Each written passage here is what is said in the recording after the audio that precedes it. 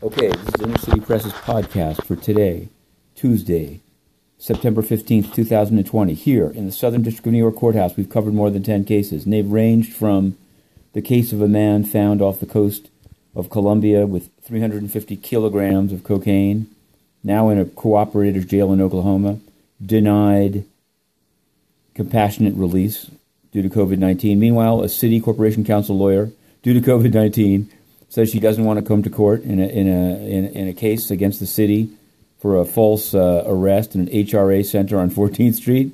You'll find all those stories on Inner City Press, but we're going to turn our eyes for today and probably the next few days, maybe to the United Nations, where we asked for the right to ask a question to the new President of the General Assembly, Mr. Volkan Bozkır of Turkey. We asked his spokesman, Brendan Varma, who's worked at the UN for more than 10 years, who used to answer Inner City Press's questions until corrupt Secretary General Antonio Guterres, when asked about his finances and his cover-up of rapes and his failure in Cameroon, had Inner City Press thrown out of the UN.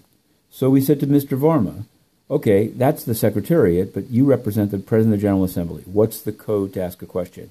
And he referred us back to the Secretariat. So then we asked him a written question.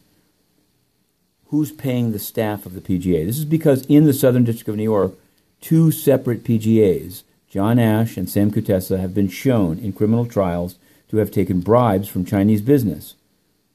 What did Brendan Varma do? Rather than answer the question, he blocked Inner City Press on Twitter. And the chief of staff of Volkan Bozkır hasn't answered, and it's corrupt. So we will not rest. The General Assembly week is coming up next Tuesday. There's still a lot of interest whether President Trump will go. But my interest is that this is an organization that is being driven into the ground by arrogant corruption and impunity. They've covered up child rapes by peacekeepers. They've covered up bribes. The one reform that came out of the John Ash and the Sam Kutesa, Patrick Ho, China Energy Fund Committee case was that they would disclose finances. Who pays for travel? Who pays staff members? And Volkan Bozkır has thrown that in the garbage. So garbage is the word of the day. We will not rest. We have every right to return, and we shall.